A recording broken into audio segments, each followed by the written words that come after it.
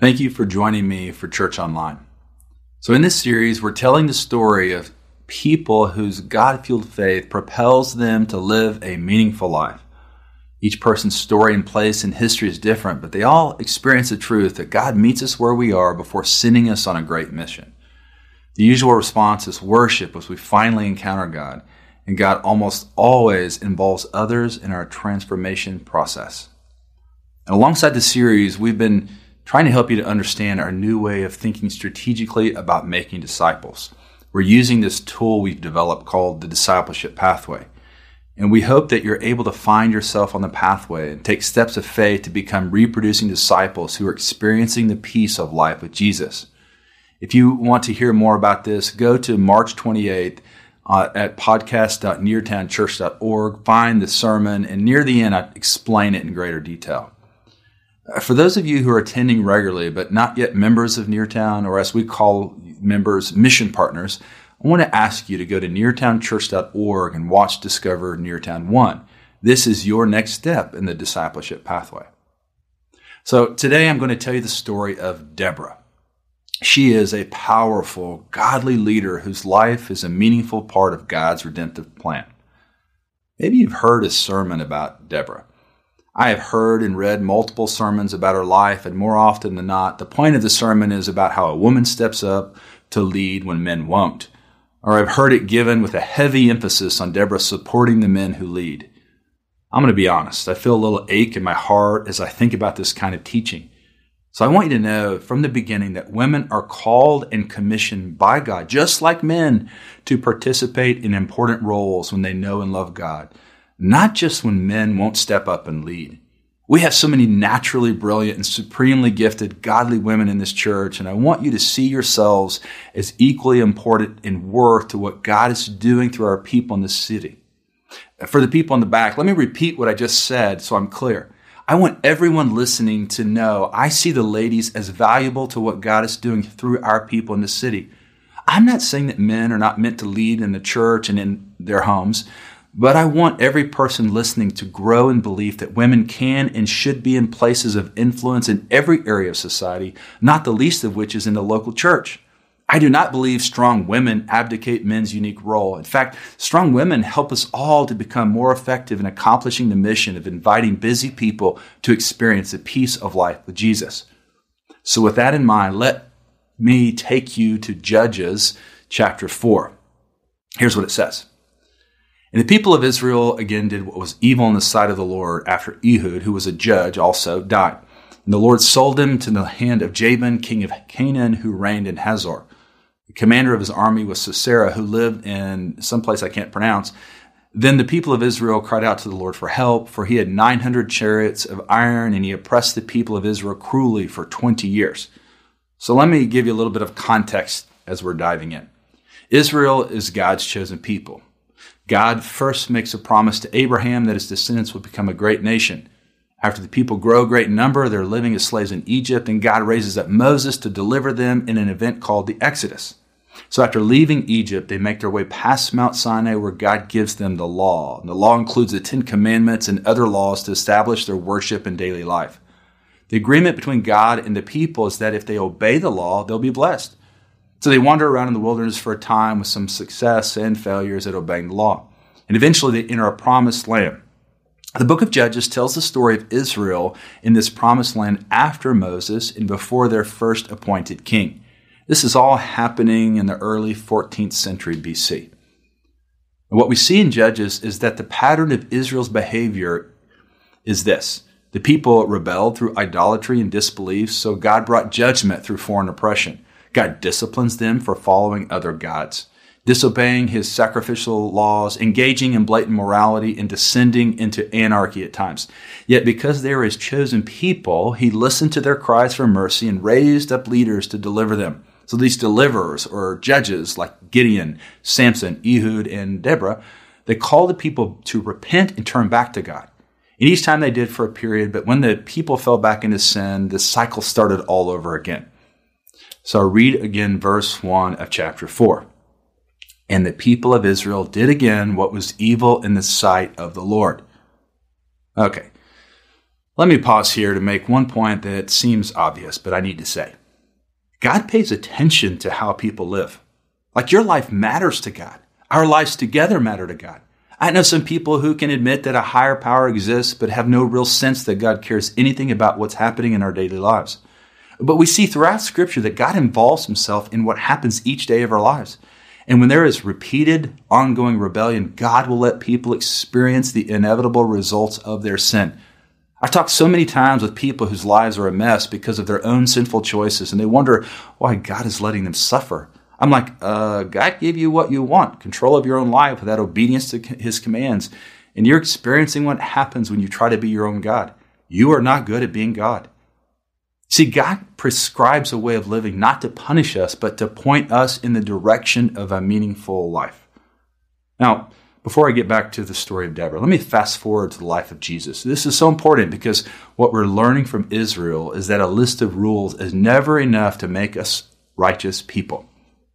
We will all, like Israel, disobey God, and we all deserve judgment because of it. But God makes a way for our sin to be forgiven. This is such good news. God became flesh as the man we call Jesus to fulfill the law and pay a sacrifice for our sins.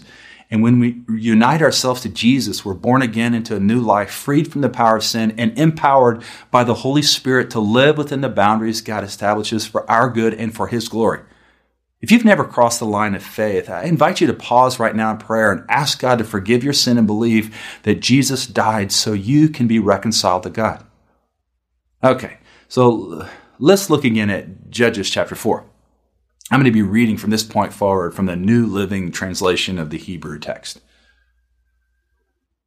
Deborah, the wife of Lapidoth, was a prophet who was judging Israel at that time. She would sit under the palm of Deborah between Ramah and Bethel in the hill country of Ephraim, and the Israelites would go to her for judgment. So Deborah is a judge at this point about 200 years after the Exodus.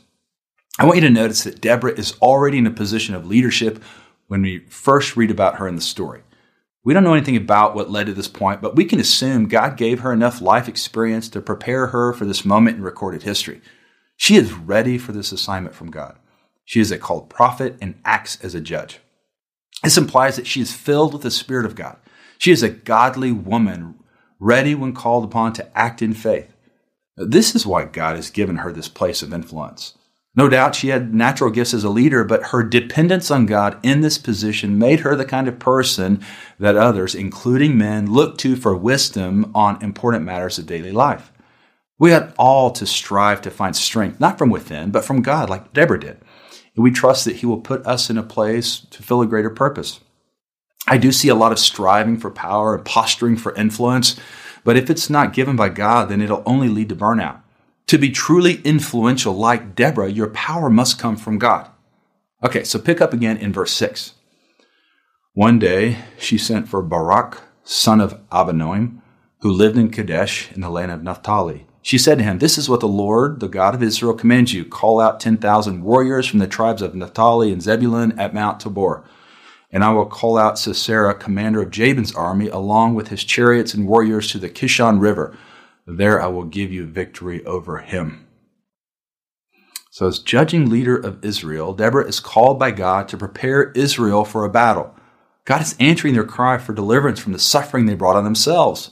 She tells Barak to get Israel's troop ready, and then she knows that God's going to draw out Jabin's army to do battle. You should know Jabin's army is much larger and more powerful than Israel's army. This is important because it seems unwise for Israel to willfully enter a battle against them. Like Barak, you'd be hesitant to walk into the battle. But Deborah does not shrink back because she believes in the power of God. Anytime I see this remarkable kind of faith, I wonder how a person gets it.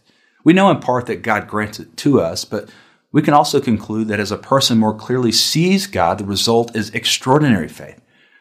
It is about the source of faith, and that source must become God's power. The Bible's filled with stories of people who others might see as weak becoming strong as they eagerly pursue God. The same is true for you. You might ask, well, how is victory possible? And you may need your faith to be strengthened, or you're going to cower in fear. If you want your faith to be strengthened, you must take responsibility for getting to know God. We do this by diligent study of his word. We learn by listening to what others teach from the Bible, but we must also take responsibility for our own growth by spending daily time reading God's Word to better know Him. As you learn of His power, you will walk confidently into any battle that God leads you into, knowing that He will bring the results that you most need. It seems that Barak's faith is not yet what Deborah's is, which is why he agrees to the battle on one condition. Look at verse 8.